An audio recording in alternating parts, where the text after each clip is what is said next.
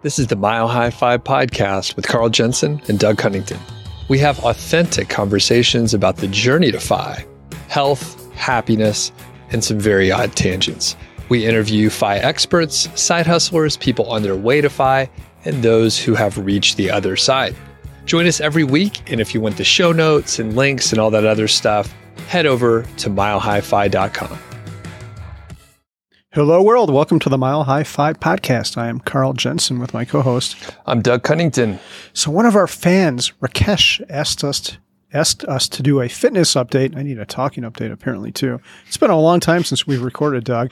Anyway, Rakesh wants a fitness update. So today we're going to talk about that.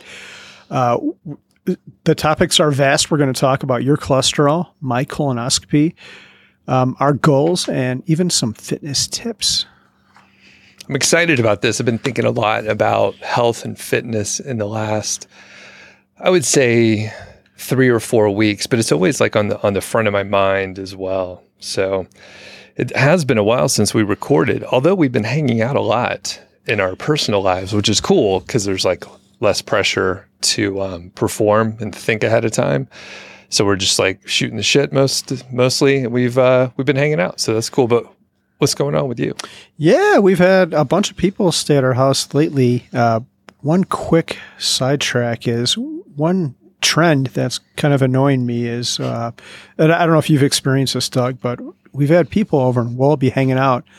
And like 1 or 2 people will just be staring at their phone like the other 5 or 6 people are having a conversation. And one person is just sitting there staring at their phone. Does that ever happen to you? Or?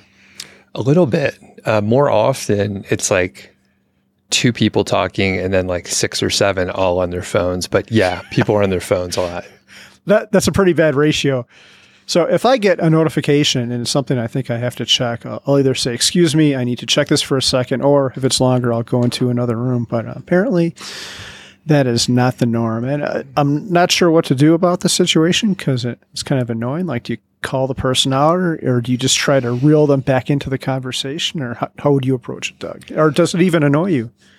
It bothers me a little bit, but it certainly seems like one of those things that's so far out of my control that if I let it bother me, it would drive me insane. So I think I just ignore that person, especially the scenario that you talked about.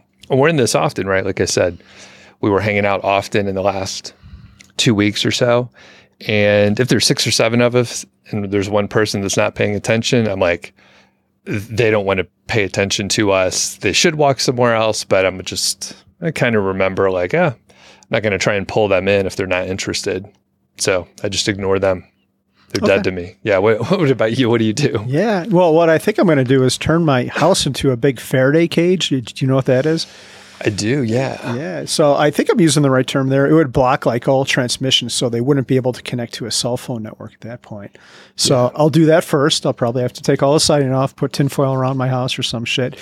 And then maybe I'll screw with the internet. Like then they'll ask for the Wi-Fi, but I'll make it like super slow, like 9 kilobytes per second, and I'll have it like they'll go to like CNN.com and it'll load like I love cats or something like that. Like it'll only load one web page, and it's that cat web page. Right? Yeah, it'll just redirect to our podcast the whole time. I'm like, I don't know what's going on. The internet's been shaky lately. It must be your phone.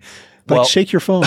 Just shake your phone. So one kind of related thing is I turned off the data on my phone as I'm walking around and stuff. Actually, I turned it off like full time for a little period of time. The reason why is our particular cell phone plan has like limited data. So it's like it's a fairly good rate, but we have limited data. So as we were traveling, doing a bunch of road trips, we were using Google Maps. Like Elizabeth and I were both using Google Maps all the time. So we like hit that cap, which I think is like 6 gigabytes or something. Usually that's plenty for us. But anyway, on the road, we were right up against the limit and we got a notification. We were like 90% of our limit and they would charge us like $15 for another gig if we went over. So we both turned off our data and made it like, I think like 12 days, like not using any more data. It was pretty amazing. We like barely made it in, but we made it through. The observation is turning off the data on my phone was great because I couldn't get notifications, a lot of other like things that I might look up while I'm out. I just didn't do it because I couldn't use the data. So if I was on Wi-Fi, that's cool. But if I was out and about, I didn't do anything. It was great. And then, have you ever done that?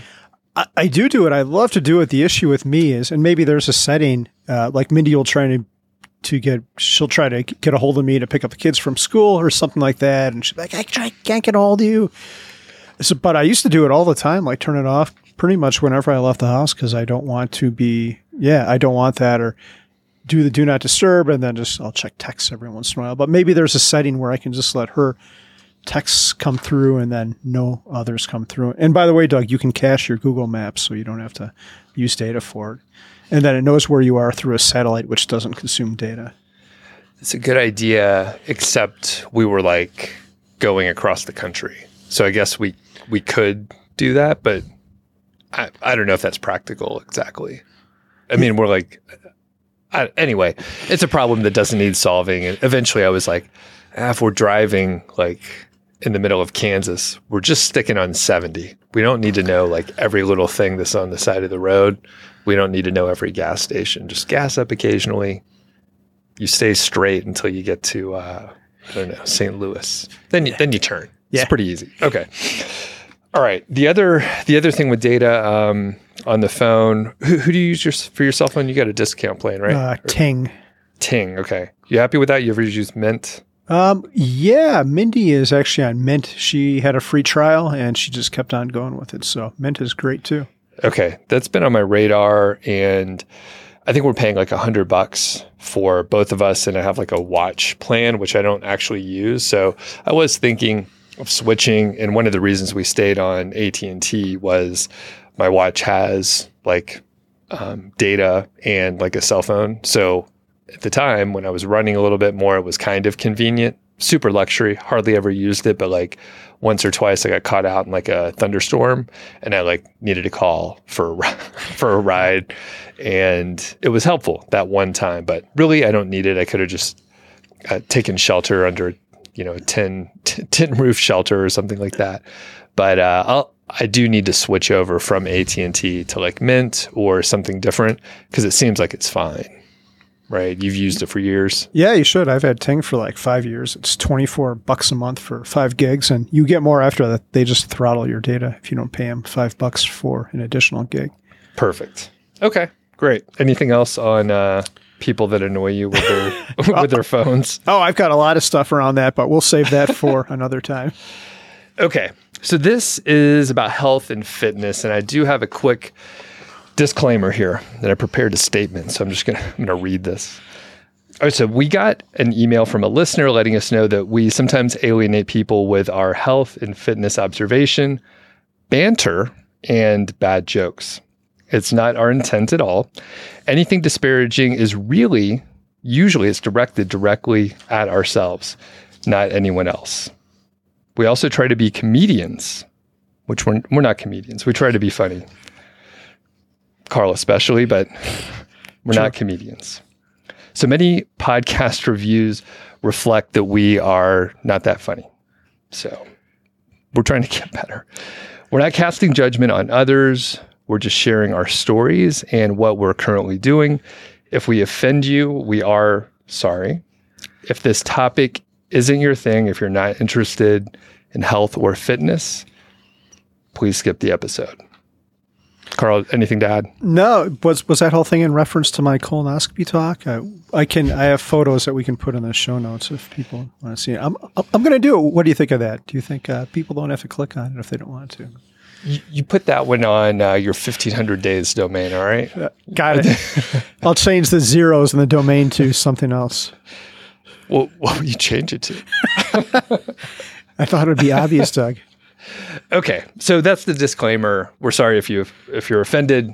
Not our intent, but we're going to do our thing. So let's get started with this episode, huh? Yep.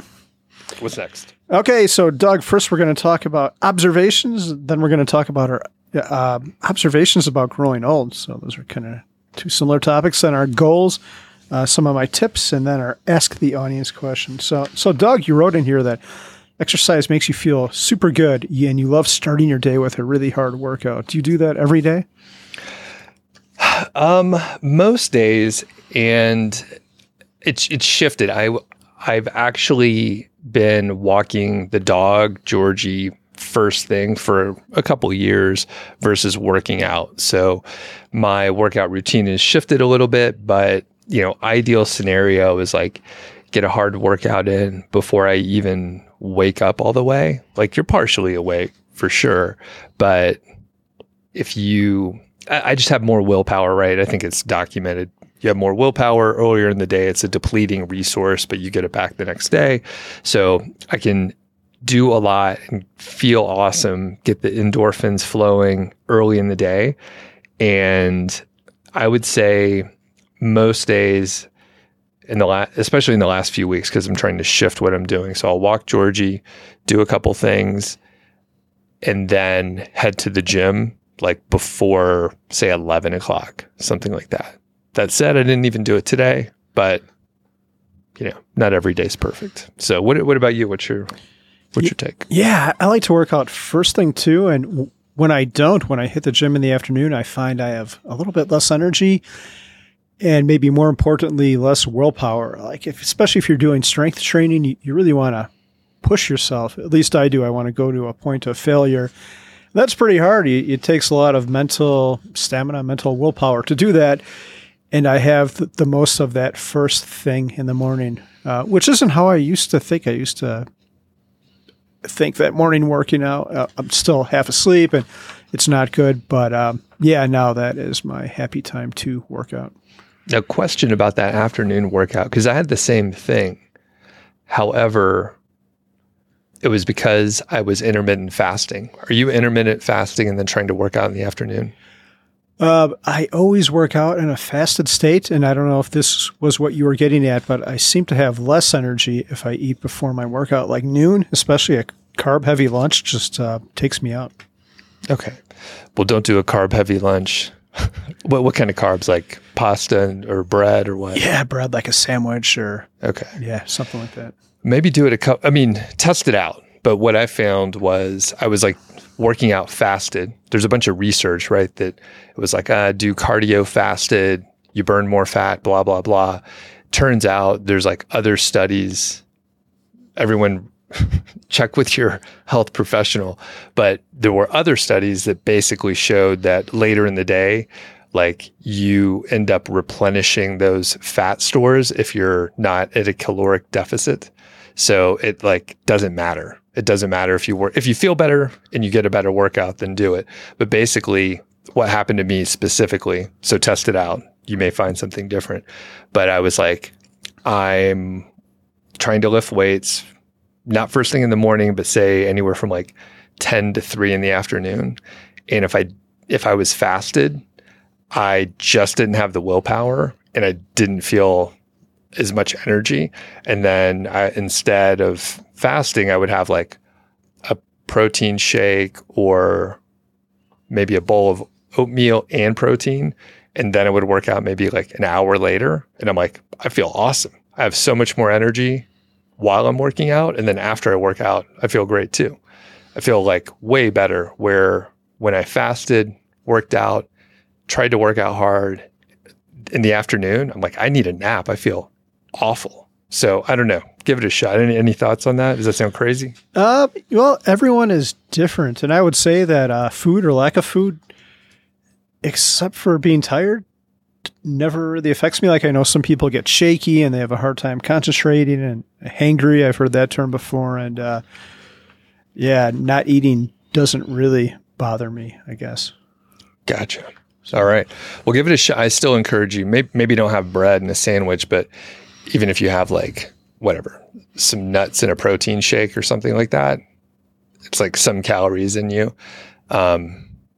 Anyway, you look skeptical, but give it a shot one day when you're a little hungry.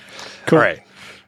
Next, I'll give a little update on myself. So I put on a few pounds of what I believe to be pure fat over the summer because I was just having a good time, I think. So part of it was our flexible schedule, right? You got a flexible schedule too. So it wasn't unusual, especially when the weather got nice in the spring and summer. It's like, hey, you want to grab a beer at like 3 p.m. We would have a beer, hang out. That kind of leads to some decisions that we didn't plan on, where like maybe we have some pizza, we eat some pizza, have some more beers, and then that's just on Friday afternoon. And then it turned into like, oh, it's the weekend. I'm going to just let go on the weekend. I'm good during the week. And it was just day after day. And then it was like Friday, Saturday, Sunday, and Monday. So it was a little too much. And it was starting to get quite warm around here. And well, I guess the rest of the country, right? Got hot everywhere. And I wasn't walking outside quite as much. So let's say, and I'm just estimating this a little bit, I was getting about 15% less activity in terms of steps. So I was able to actually like reference that. And we were also traveling some. So with the travel, we had days at airports occasionally. We did road trips. So that would be like 1 to 2 days to drive wherever we were going. We went on a few road trips since June. And even if you're trying to be active or part of the trip is like going somewhere and hiking, you end up eating a little bit worse and you don't get the same activity. Like we can't go to the rec center, which is right here. So I ended up putting on, I don't know, maybe like 8 pounds, something like that. And while exercise is great, and I even wrote in here, it's kind of like a non-negotiable. I always want to work out.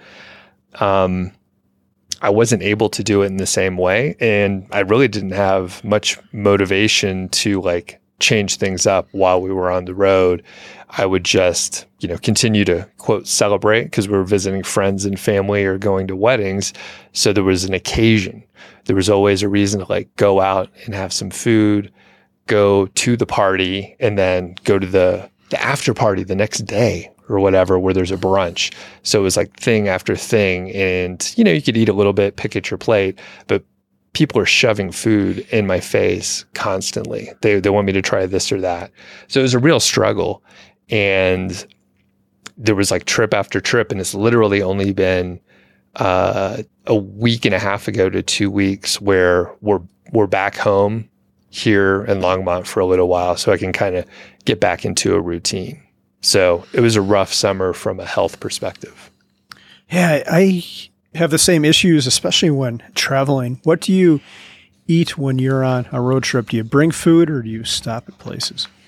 A little of both. We typically, especially if we're on a multi-day trip, we'll bring stuff in a cooler that we can snack on. And, a lot of times it's like chicken salad with like pita, maybe like some cheese and crackers, nuts, some fruit, protein bars, that kind of thing. So nothing like shockingly unhealthy, but we also do eat out.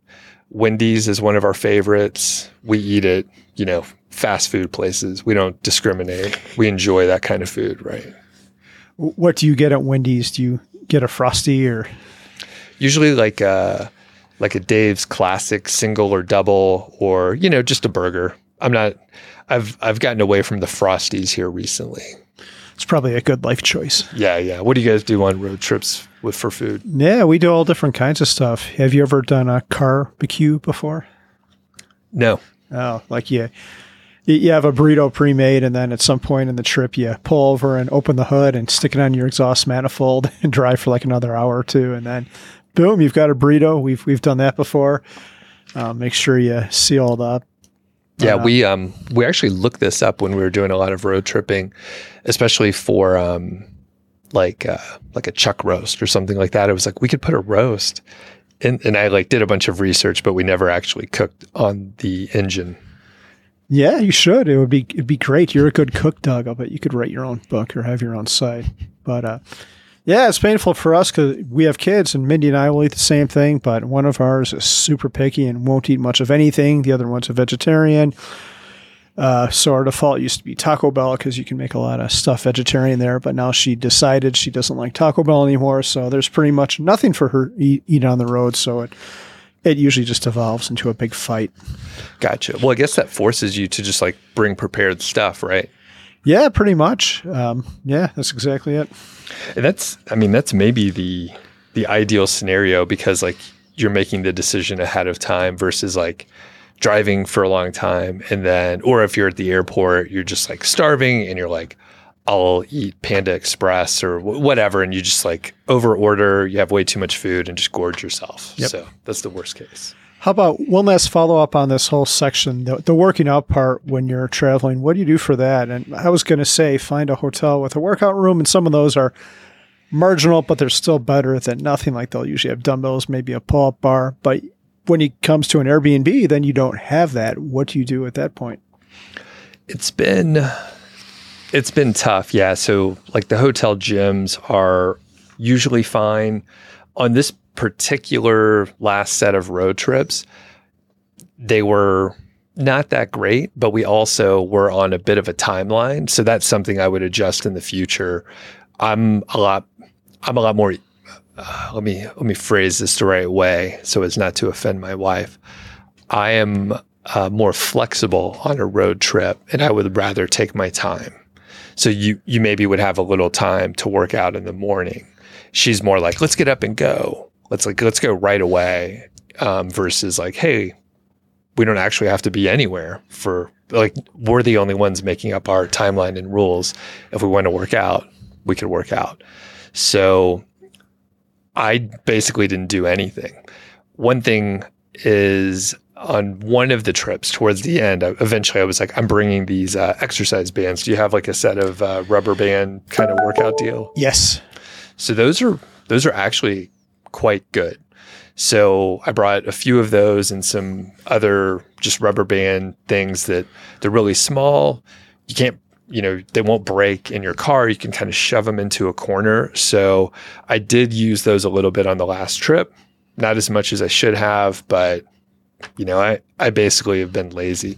The other thing, of course, I could have done body weight exercises. Even if there's no pull-up bar, you could do a handful of things that can, work out a different thing that you don't normally work out.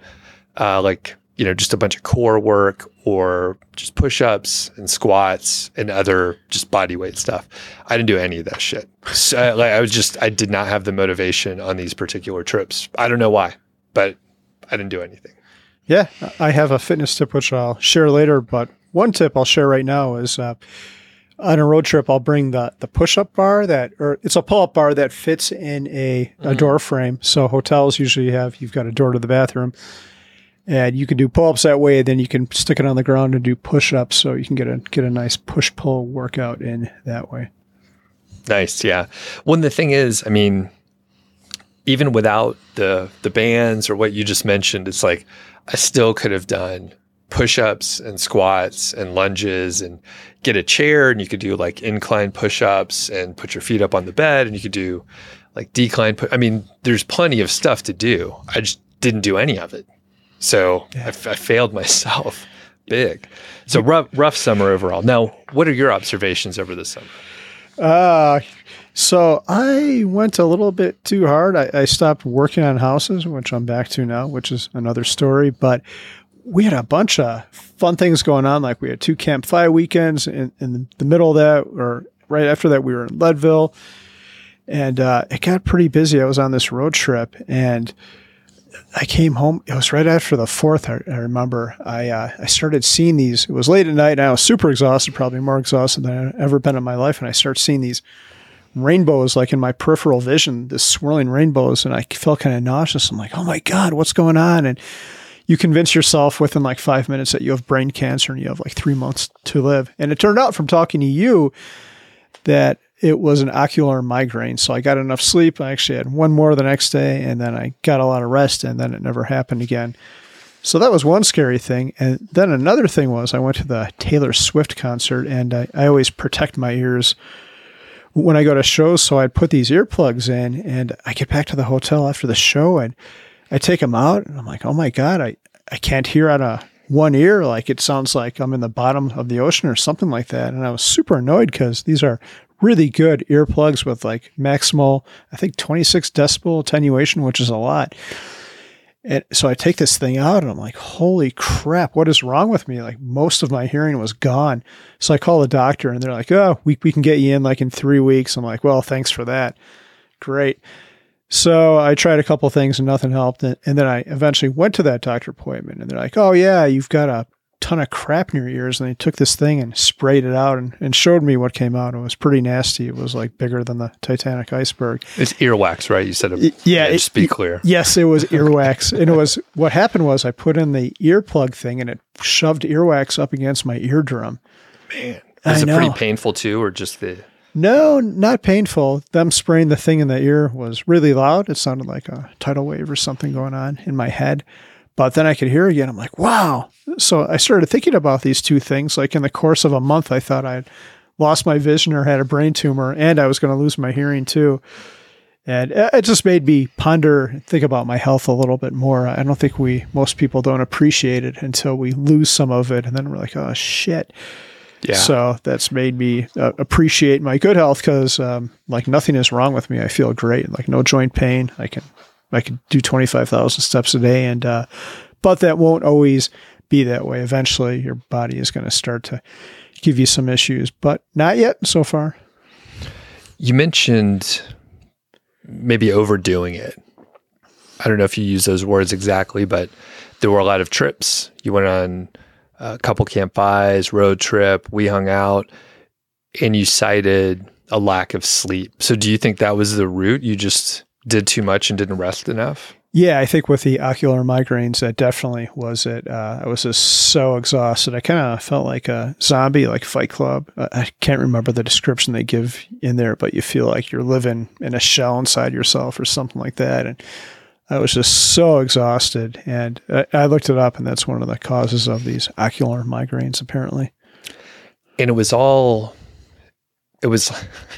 like an adult spring break all through the summer. Like it was all just like fun stuff, right? Yeah, it was great. It was a fun summer, maybe a little too fun. So and I guess maybe we'll get to this later on. I was about to jump ahead, but so basically you didn't get enough sleep and then you caught up and you were like, I feel better. Yep. And then you got wax in your ear, but it's all clean. Yeah. Funny thing. So right after that, I went to an ENT because I've lost my voice a few times this year. So I was like, I just want to make sure everything's okay. And it was super painful the last time. I don't know if you remember when I lost it, but it was like 3-4 days. Yep. Everything was fine. I'm going to go to speech therapy, which similarly, right? I tried to get an appointment and it's like 2 months and it takes forever to get into these specialists. But eventually they gave me what I asked for originally, which is speech therapy. And I think it's to strengthen the vocal cords and project properly. I think I'm soft spoken generally, and my voice doesn't carry much. And I think they're going to give me exercises to be able to speak better, I think. Ooh. Yeah. So I hope it works out, and I'll let everyone know. But while they were at it, they took a look at my ears, ENT, right? And I just had them. I was like, hey, is there a lot of wax in there? Like everything good? They're like, oh yeah, looks good. Looks pretty clean. Like there's not much wax at all. So I was in good shape. And then I told the story. I was like, my friend just went to Taylor Swift and had earwax-ish, blah, blah, blah. I told him the story, and they thought it was kind of funny. Huh. The weird thing is that the ENT, she said she went to the show too, and she didn't even wear earplugs. And I'm like, you're an ENT. Like, wouldn't you know better than anyone and like be telling all these young people, like, wear earplugs, like just passing them out like candy or something. But yeah, she was like, I should have. I don't know. Whenever I'm at a show, I always have the earplugs, but I'll take them out for just a second to see how loud it is. And it's like, whoa. And the thing goes right back in. Like, what are all you people doing? Like, we'll move on real quick here, but I was going to say that I started wearing earplugs in my like early 20s at shows, and I would take them out like for the last song of the encore or whatever. And then it would be so deafening. I'm like, you know what? I don't need to experience that anymore. But I know what you mean. You're like, just a little curious, like, how loud is this? Yeah. And it's like, I mean, your show is probably louder than anything I've ever even been around with 70,000 people, right? Just the audience was louder than anything I've ever been to. Yeah, it's very, very loud. Okay, so let's shift to growing old here. So let's kick it off, Carl. Yeah, so Doug, I'm reading your notes here, and I don't know if hopefully you don't do any visual display of this, but you said you have hair not growing where it's supposed to grow, and now it's growing where you don't need it. Is this my note or your note? Yeah, I think it's your note. I thought that earlier, but now I'm certain this was your note. But yeah, I mean, I was losing my hair. I had thinner hair in my 20s, and now I got a pretty hairy back. Carl, you've seen it, you know what that's like. Yeah, you kind of look like a hedgehog, which is a compliment, by the way. Thanks. They're attractive animals. Yeah. And then the other thing with growing old and the fitness and exercise, especially, we hear stuff like, lift heavy weights and like you don't need to do that many sets. Don't do high reps. Just really try to lift heavy weights. And the thing is, you and I were a couple nerdy guys, right? We didn't take like weight training class in high school. I didn't anyway. Did you? We had to as part of our gym segment. Oh, well, you should know better, but I'll still give you a pass because you're kind of nerdy.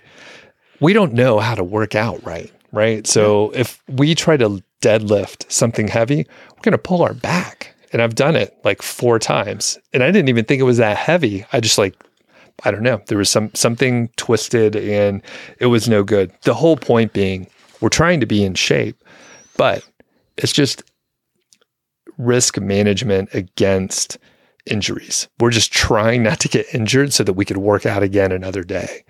And I'm constantly thinking of that where I'm like, okay, I want to do a little bit more, but I don't want to like tear a rotator cuff, right? Or like hurt my shoulder and just make it so I can't work out for months or weeks. Or I hear of my friends who, they do like an annual football game. They're running around with like 20-year-olds, snap their fucking Achilles. I've had multiple friends where they're horsing around doing stuff they used to do in their 20s, and they're off their feet for 6 months, and their foot in a boot. And it's like they're depressed. They're like literally depressed because they're active people. So yeah, it is injury management, and I just want to be able to work out. That's all. Yeah, I think there's different ways you can work out. Like I'm not so much going for super heavy weights, but the whole point of it is to stress your muscles, and there's different ways you can do that. 2 things I do are isometric holds. So I'll just, especially like a curl, just hold the thing halfway up for as long as you can, and maybe do a hold like halfway down until your muscle is really screaming. And I do like higher reps with a lower weight because I feel like I'm still getting a good workout. My muscles hurt, but I'm not really pushing my joints and other parts with a super heavy weight. Like how many reps are you talking? I try to between 12 and 16. Oh, okay. Oh, that's not even that high. I was going to say like up to 30. Yeah, a lot of people aren't to like the 5-5 workout where you're doing 5 at like a super heavy weight, and I try to avoid that. I try to not do any more than 16. So if I'm at 16 and I can keep going, then I jack up the weight. On the flip side, if I get to 12, or if I can't do 12, then I lower the weight. I've been playing around with 10 sets of 10.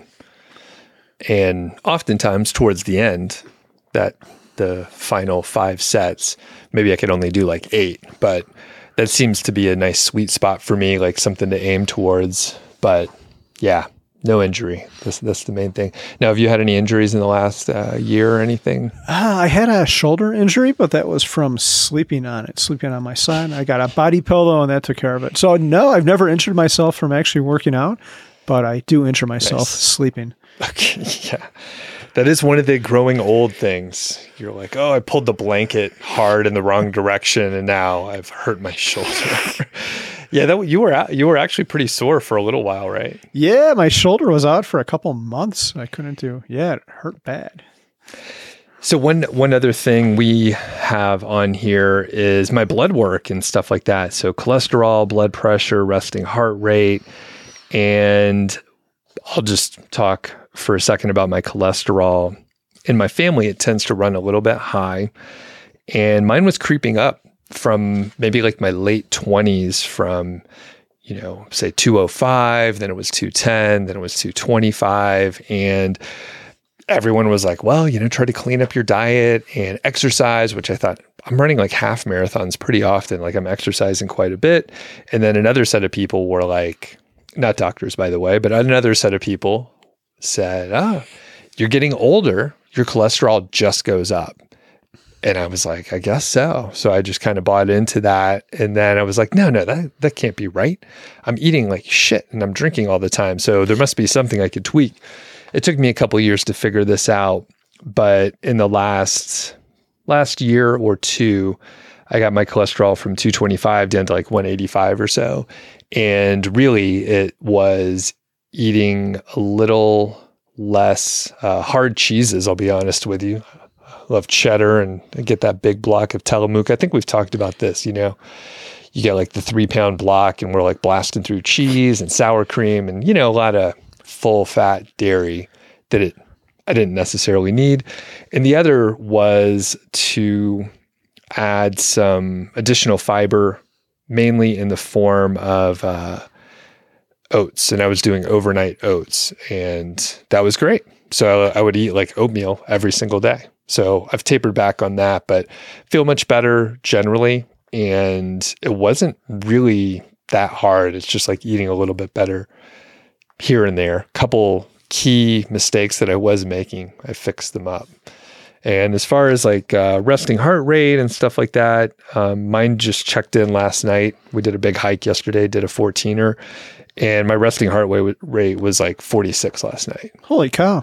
Yeah. So usually it's in good shape. And if I drink, it could be up in, 60, 65, and it feels like my heart's racing all night. Yeah. So, wow. So yeah. And blood pressure, I think it's like on the low end generally. So yeah. What's your story on blood work and such? Yeah. I just had a test too, and my LDL, the higher one was 200, and I guess that's not good. But I'm curious, I need to go back and read the Peter Attia stuff, the ApoB protein and all that. Does that, I don't want to talk about it because I'm not up on it, but I know he talks about those numbers and if they're important. Do you remember what he has to say on that, Doug? Or? A little bit. I mean, I think I'm talking from memory here. So I believe the ApoB is like LDL plus something else, even it's not just like the low density LDL, but it's something additional. But basically, I think he says you want that to be absolutely as low as possible, like what an infant would be, basically. So he's like, you want that to be as low as possible. And to be fair, after I listened to so much of Attia and Huberman, I'm like, this is over optimization. And some of their studies that they're citing, while they are studies, I'm like, there's only like 12 people in this study. I'm not sure we could draw anything from that. So it's been a while since I've checked out some of the specifics. Now you said, and if people disagree with me, let me know in the comments as well. But you said your LDL is 200? It was last time I went to the doctor. What was your total cholesterol? I don't remember. It must have been at least like 240 or 50 or something. Yeah. If your LDL was 200. Yeah, I have no clue. I could look it up. Okay. What did they tell you need to lower your cholesterol? Because that's pretty high, right? I think they said I'm supposed to be under 200, that number or something like that. It was just... you don't know. You don't know. You don't remember. I'm going to go to... I don't really trust them. I'm going to go to a better doctor. I'm going to sign on for the same thing Pete, Mr. Money Mustache has. Gotcha. Which they do more sophisticated testing, and you get to speak to a physician instead of like the person who called me. I don't know what she was. Not even a nurse, or not to denigrate nurses or anything like that. But I think she was like an assistant in the office and was reading off a script like, you need to have more broccoli in your diet, like something like that. So I'd like to go for the more sophisticated testing and see what those people have to say, because they're more on top of the research. I mean, that's another thing that like Attia and Huberman talk about too. A lot of these, there's a bunch of variability around doctors. The stuff is changing all the time, and a lot of them just don't keep up with it. Yeah. So if it's like an older doctor that hasn't, whatever, read a new article in the publications for 15 years, like they're probably behind. They're like, yeah, eat more grains, like more pasta. You need more pasta. Yeah. But anyway, yeah, if you have your paperwork and lab work, show it to me. I am curious. I was going to say, like, even if it's not, even if the doctors aren't good, like some of the standard tests, like it does give you some info, even if it doesn't have ApoB and other stuff. But just curious, we could look offline. Yeah, I'll send it to you after this. I guess one thing is like BMI. BMI is a pretty useless metric. There's people I know have been in great shape that have like a BMI that would say isn't healthy just because they've got a lot of body weight. They must have a lot of muscle, but for their height, it's just like a weight versus height metric or something. It's so stupid. Like, yeah, I think it falls off for, I mean, I agree 100%. And it definitely falls off for like a highly muscular person where it's like, yeah, the person is in awesome shape. They don't have any fat on them. So we're not in that camp specifically, but you know, it could happen for some people. Yeah, definitely not. All right. Yeah. So what else? How's your blood pressure? Is that in good shape? No, it's actually kind of high. I've always been a little bit hypertensive. It's, last time I checked it, it was like 120/80, which is not great. But I've noticed in the past when I bring my weight down, that comes down pretty proportionally. It's amazing. Like I'll lose 10 pounds and then I see that drop off too. So I've been keeping track of it. But yeah, I would like to get that down a little bit more. And the key is weight, it sounds like. Yeah, I think 120/70, something like that, is like the new definition of hypertension. It was lowered. Okay. I think, gotcha. Just to be clear, I think the number one thing anyone can do for their health is to have a low blood pressure. There's so many bad things that come out of high blood pressure for an extended period of time. Yeah, and my quick note, and then you have a couple other things here before we start moving to the wrap-up stuff and our goals coming up. But yeah, my blood pressure is on the lower side, and I think that actually may have been why I passed out and had my accident coming out of the hot tub earlier this year, because my blood pressure is quite low, and all the blood went to my limbs as my body was trying to cool. Got up, got faint, and then face planted into the wall.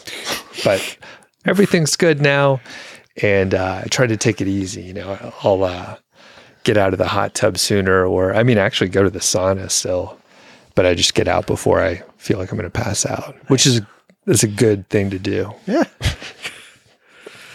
Yeah. Two other things for me is so my dad died from complications of an aortic dissection, which is when your aorta ruptures. So I decided to have that scanned. My insurance did not cover it, but it was only $200. I'm like, what the hell? So I had that done. My aorta is fine. And I also had a colonoscopy, which was pretty fun. Okay. You're not of age yet, or you kind of are of age if you believe like Peter or Tia that you should have it done younger. Mm-hmm. But yeah, I had that and it was great. And they recommend that at 45 now, right? Yes, I think so. Okay. So I'll get that for my birthday coming up. I'll be 45 next year. So yeah, that'll be a great birthday present. Yeah, it's going to be great.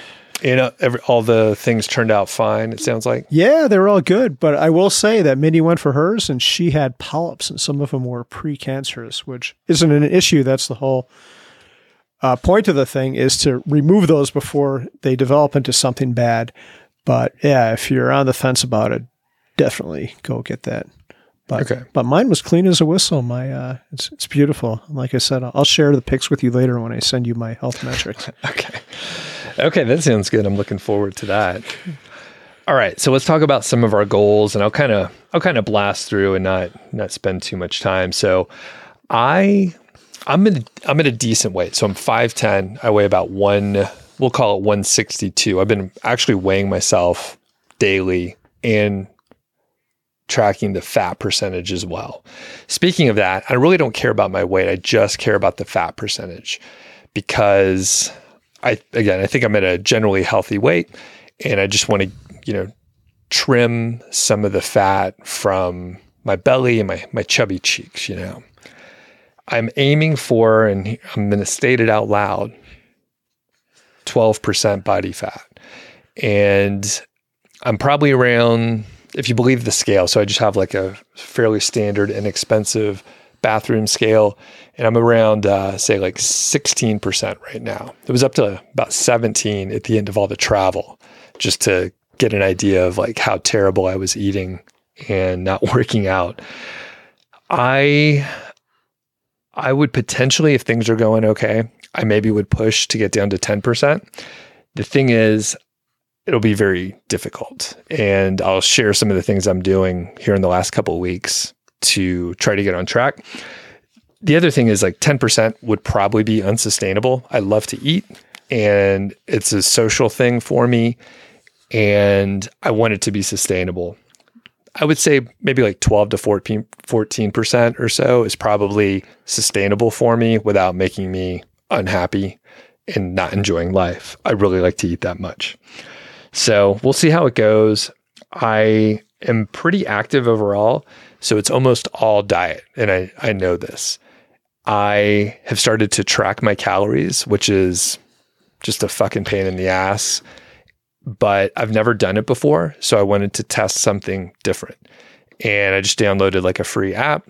I'm tracking the best that I can when I'm preparing food myself, and it's like chicken and broccoli and coffee or whatever.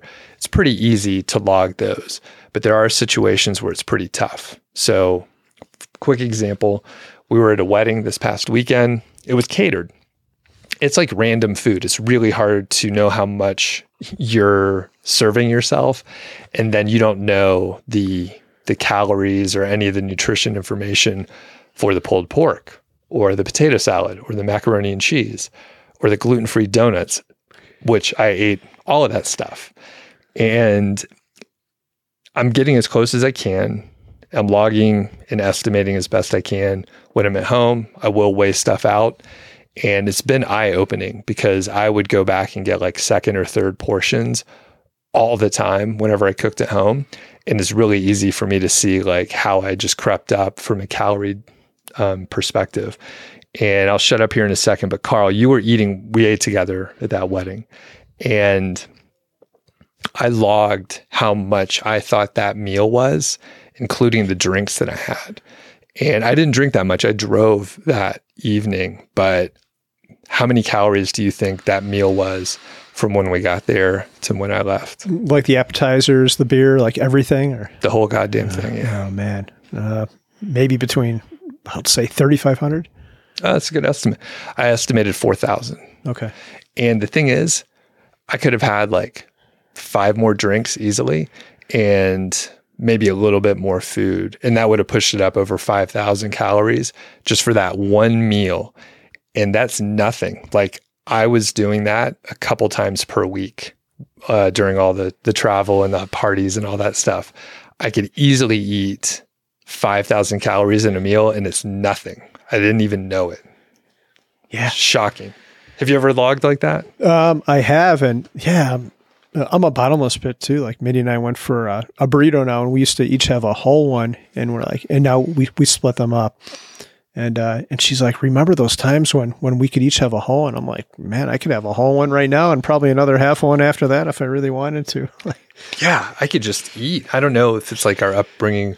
We were taught you got to clean that plate. If you put the food on your plate, you have to eat it. Yeah. And I think that's a horrible thing to teach. I don't know. What do you think about that? Yeah, I think it's horrible too. Like a lot of the grandparents were always pushing food on you, right? Or at least mine. Yeah. Like, you need to eat a lot. Like, you're a growing healthy boy. Like, eat as much as you can. And like, no, that's not good. All right. So my goal, 12% body fat, and it'll be like a multiple month thing. I'm not in any hurry. I want it to be like sustainable. Okay. So one quick follow-up for you. I was listening to a fitness podcast last week, and they were saying you have to be careful with what you cut out because your metabolism will slow down and your body will just adjust to less food and less calories, and then you'll be right back to where you were. Like, how have you heard that before? Do you think it's a concern? Yes. So luckily, I'm not in that stage because I was eating so much over the summer. But I think that's what happened when I was intermittent fasting all the time. I think my metabolism just slowed down. So I'm not sure when I will like step things up a little bit, but there are concepts such as like, it's basically a diet break. And like for a week, you go on like maintenance calories instead of being at a deficit. So then your metabolism doesn't slow down. I think from like the 4-hour body, which I have laying around somewhere, there's a cheat day. So I maybe won't do a cheat day because I could cancel out the whole week in one cheat day, but I might do a cheat meal here or there. And because I'm now conscious of like me not having energy to work out as hard, I want to make sure like I'm getting enough carbs and I'm getting enough like energy. So when I go to the gym, I could actually like really work out hard. Cause before I was like, I'm tired, I'm going to stop. I just didn't have it in me. So I am conscious of that and I won't cut it so much, but I think I have probably at least a few weeks of like, 500 calories per day of a deficit and, just make slow progress and then reassess. But the thing is, since I like to eat so much, I'm pretty sure like we'll go to a potluck at HQ and like I could eat whatever for that meal, keep it under control, but eat whatever that meal to make sure I don't like taper down too much and lower my metabolism. Sure. One other follow-up comment. You talked about counting calories with food, and we had this conversation over the weekend. The flip side is counting the calories you burn when you work out, and it's a little bit frustrating. Like you'll have a donut and it'll be 400 calories, and then like I'll walk around with like weights on, all like a backpack with 20 pounds on it, and walk like as fast as I can for like 45 minutes, and I'll come back and I've burned like 380 calories. Like you realize how efficient your body is, but it kind of makes you reconsider that kind of food too. Like, well, if I don't eat this stupid thing, then I don't have to do that. Do you think like that as well? Or? Yeah, I mean, I'm going to be more active. I'm going to dodge the question just a little bit, but like, I'm going to be more active. But quick example, Elizabeth and I hiked to 14er yesterday, Bierstadt. We hiked for 6 hours. It was about 8 miles like 7 to 8 miles round trip. And it was hard. It was very difficult. And it's one of the easier 14ers.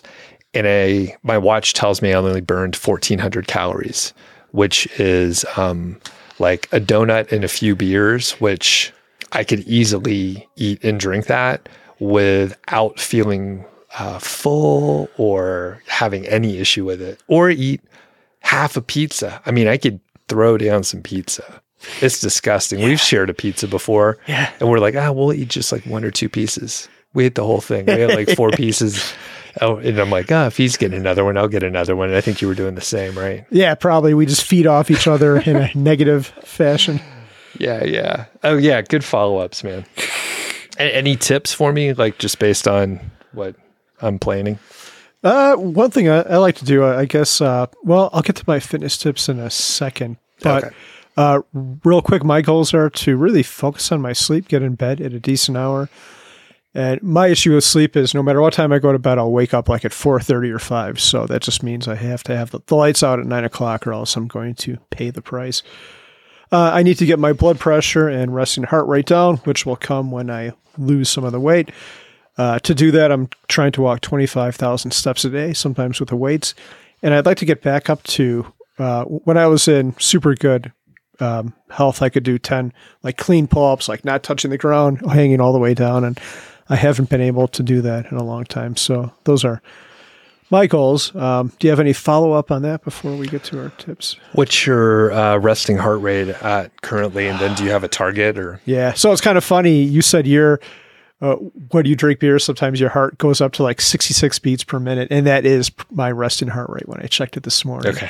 But it was lower. Like it was 74 a couple months ago before I really started all this speed walking. So it's definitely gone down. The lowest I ever had it was right before COVID. It was like 55 or 56, and I was about 10 pounds less than I am right now. So I can get back there just having the willpower and getting those pounds off. And then do you have a target weight? It seems like the weight is like that's like the critical metric that you're looking at because it impacts both your blood pressure and the resting heart rate, it sounds like. Yeah, I don't think actually it is. I keep on mentioning that word, but it's not. What I really want to do is get my fat percentage down. Right now it's like 19.5. And that would be better probably around 15. But to get there, if strictly on a weight metric, I'd probably have to lose about 10 pounds. But it's not the weight. It's, again, like you said, it is the percentage of body fat. So by economy next year, we should both have abs. Yeah. What's going to happen? I was thinking about that, Doug. We should just not have shirts on at all, or maybe just we'll finally have our mesh tank tops on, and they'll be like really high cropped ones. Like, yeah, right below our boobs. It'll be awesome. That, or we can get like some kind of airbrush shirts on, and they're like, people will know what's going on, I think. Super tight fitting shirt. We'll have to make it realistic. We'll either have to tan or not get tan to match the tone of the shirt. Okay. It's a good idea. And then the one other follow-up, 25,000 steps per day. What is that arbitrary? It kind of is. I noticed when I was finishing up the rental house, when I was working on that's about how many I would get. And the weight drops off when I'm doing construction. Like I'm back into it now, and the weight just drops off because you're so active. You're moving constantly. My house has a lot of stairs, so I'm always going up and down. So I thought, if I do 25,000 steps when I'm doing construction and see results, I should just try to keep pushing for that. And I'd actually like to do more. It's just time consuming, right? It takes a long time to do 20,000 steps a day if you don't have anything else to do and you're just walking for the hell of it. Yeah, it really does. I've been arbitrarily targeting like 20,000 since I got back from some of the trips, and I'm pretty close. I missed it a couple days, and I was like trying to rest before hiking all day yesterday, but I think I've been averaging maybe like 19,000. I'd like to creep it up a little bit more, but I'm not going to like beat myself up. I think it's just like, if I could get it most days, that'll be pretty awesome. But like you said, it's kind of time consuming. So I'm hoping, I don't know, maybe we can go on some more hikes. I know you're got the house stuff going on again, but which is a whole other episode that we could talk about. But anyway, maybe we can go walk around the mall some days or something like that, put on our track suits and our adult senior walking shoes. Yeah, that'd be awesome. Okay, so let's wrap it up with, we have some accountability things. So why don't you hit that and then your tips? Yeah, so I'm just curious, like, what can we do to keep accountable? Like, how should because we made some goals last year, at least I didn't follow them too well. Maybe it was 2 years ago, but yeah, how do we keep ourselves accountable to make these goals?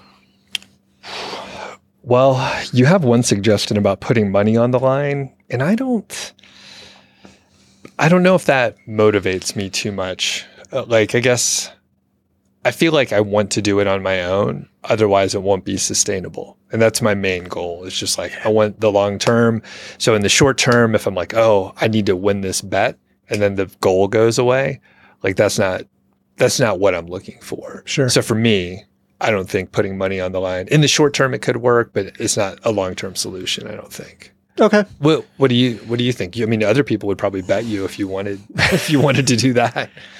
Yeah, I don't know. Like, my main struggles are having like other variables in my life, like kids. Like if I was living by myself, I'd have a bunch of like grilled chicken and broccoli in the refrigerator, and that would be it. And then you could do the meal prep. You know exactly what you're eating. But when there's all these other things going on and people in your life, it makes it a little bit harder to do. But yeah, you're right about what you just said. The motivation has to come from inside you, not some external thing, because that is not sustainable. Well, we are publicly stating what our goals are. So that does help to like tell other people. There's all these cognitive biases that are now in our heads that we like need to follow through.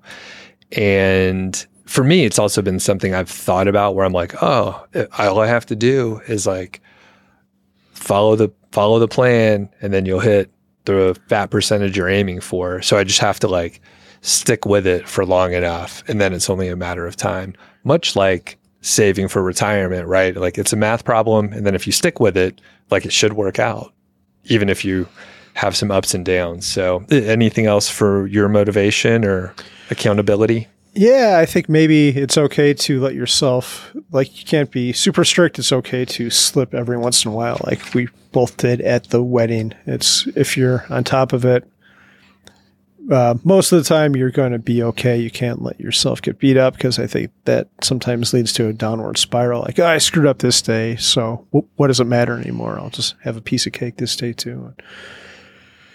And the other thing we could do, literally to make it easier and a little bit more fun than just like walking by ourselves, we can try to hike once every 2 weeks or something, where it's like 6+ miles or something. Because at least, I mean, that'll get us pretty close to 20,000 steps probably for that hike. And then that's one day where it's out. Our phones probably don't work. It's out in the wilderness, which is, 2 birds with 1 stone. That's a great thing to do. Yeah, let's do it. Let's hit Sanitas again. We could do the 3 approaches, or go to Rocky Mountain. Yeah. And then not go and drink like 4 beers and eat pizza afterward, which is like a typical thing that I'll do. And I'm like, oh, what am I doing? So, all right. What are your tips?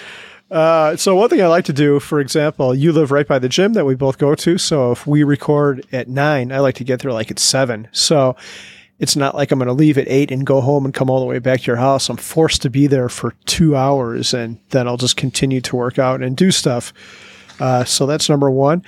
I'd like to try to get on my bike instead of driving to the gym, which is kind of silly. Like, take my bike there, then you have to bike back too, along the same lines as number one. You're getting a little bit more unforced workout. I like to do long one-way walks. For example, I'll walk from my house to downtown Longmont, which is almost 2 miles. And then once you're down there, you have to walk back. You have no choice. So you can't bail out on the workout after you're already there. You have to get back. And when I travel, I try to find a fitness course. You ever see those things outside where they'll have like a pull-up bar, a push-up bar, and maybe some other stuff? Oh, yeah. Those are great. Yeah, most places have them. And then you're outside. And like in Hawaii, they had a great one. It was like a mile away from our condo. So you could just walk there, do your workout, and walk back. I think those are a pretty cool way to keep in shape when you're on the road. There's one here at Kanemoto Park. There's probably others in town, but have you seen the one out there? Yeah, I think so. I've never used it, but I'll check it out. I've walked past it a bunch. I've actually never used it either. Some of them, I'm like, what are you supposed to do with this thing? They have pictures and diagrams, but I'm like, I don't know how to put my hands on that thing there. I don't know what movement I'm supposed to do. Okay, this is awesome, and I don't know how often we'll do check-ins. I think maybe like quarterly will be appropriate, but I think we'll probably do some like mini updates over on the Facebook group, right? Yeah, let's do that. Maybe we have a check-in, like the holidays are coming up, and that's always a dangerous time. Maybe we have a check-in right before or after Thanksgiving. All right. That sounds good. And we'll ask the audience here, how do you keep motivated? Do you have any tips for us? You can probably, what do we want? A comment on the YouTube side or over on Facebook if you're in the group? Yeah, we'll put links to all this in the show notes. But yeah, you can send us an email. You can leave a comment in the Facebook group. We'll post this episode on the Facebook group after it goes live, and or the YouTube channel. All right. It's a very clear call to action from us. But wherever you can leave us a comment, do that, and we'll find it out there. So thanks a lot, Carl. We'll catch you on the next one. See you, Doug. Thanks for listening to the show. That was the Mile High 5 podcast, and I'm Doug Cunnington, the balder host, and Carl Jensen is the cool, sexy one. If you dig the show, please do 3 things for us. Number 1, tell a friend, a family member, an enemy about the show. We really don't care who you tell. Maybe forward them a specific show that you know that they will like. It's the single most helpful thing that you can do to spread the word. It's like giving us a virtual high five, and actually we don't give high fives in person, so the virtual kind's pretty good. And more importantly, your friend or family member or even your enemy will appreciate the fact that you were thinking of them. Number 2, make sure you're following or subscribed on your podcast app, Apple Podcasts, Spotify, Overcast, YouTube, whatever you're using, and that way you won't miss a show. And number 3, please leave us a rating and review. We read them on the show occasionally, and you might hear yours out there on an upcoming episode. Quick disclaimer, this show is not financial or legal advice. I'd actually be surprised if it sounded like it.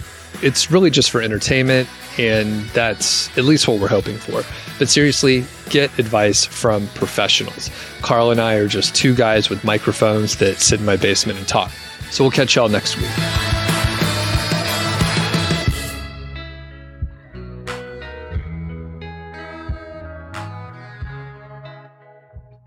Carl, you drove a fine automobile over here today. What's the story with that? Yeah, I have the Dan and Cindy minivan. They were we interviewed Dan, right? That was a while ago. Yep, that's right. We'll put a link in the show notes. So they are in some part of the world right now, probably Thailand or something like that.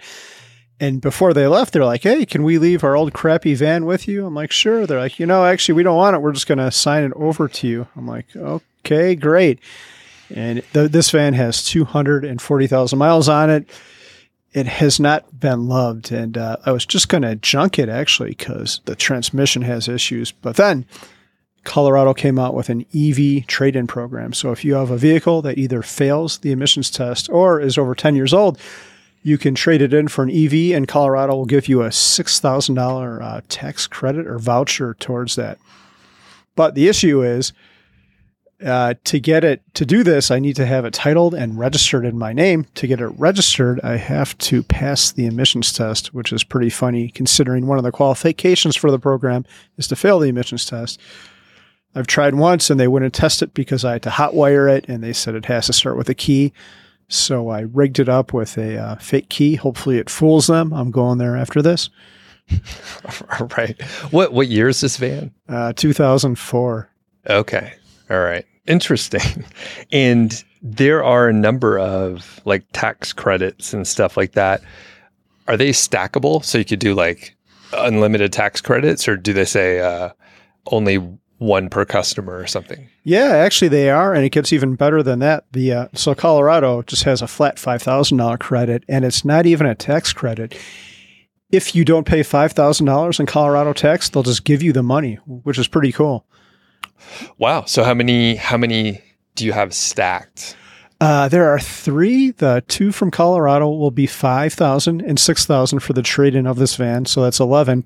And then there's a federal $7,500 credit. So that brings it up to $18,500. So this is like another case of the rich getting richer, huh? It kind of is. It's pretty weird. Like I'll get this nice new Tesla thing for like $30,000, which is pretty crazy. Yeah, when you were telling me like $30K the other week, I was like, that doesn't sound right, even with the incentives. But you have a few of them going on, and the additional 6,000 is nice. Yes, and to be clear, there are incentives for people who buy cheaper EVs too that are even stackable on top of all of this. So if you aren't wealthy and don't have $30,000 or whatever, you can buy a cheaper one and get, I think, an additional $2,500. Okay. So, yeah. Do you have to buy a new one? Like if my truck's old, if I traded it in for, say, like a used Leaf that's a few years old, would that be a good move? Or the rules change. For some reason, the federal rule is that they will give you a $4,000 credit, but it has to cost under $24,000, and you have to go through a dealership. Okay. So I'd have to go through a dealership, and it would need to be under 24,000. Yeah. Which a couple-year-old Leaf, or if you say 5 or 6 years old, that should be under 24, right? Yeah, I think it would be. A year ago, I would say no because there was a lot of demand, but now that has dropped off. I can't really see you in a Leaf, Doug. Maybe it's just because I've always seen you in your big truck, and it's very manly. You've got those supersized truck nuts on the back. I mean, they're huge, like basketballs or something. Like, I don't know. And then you've got all this... Yeah, I won't go into further details. We don't want to alienate our listeners, but it's a very manly truck.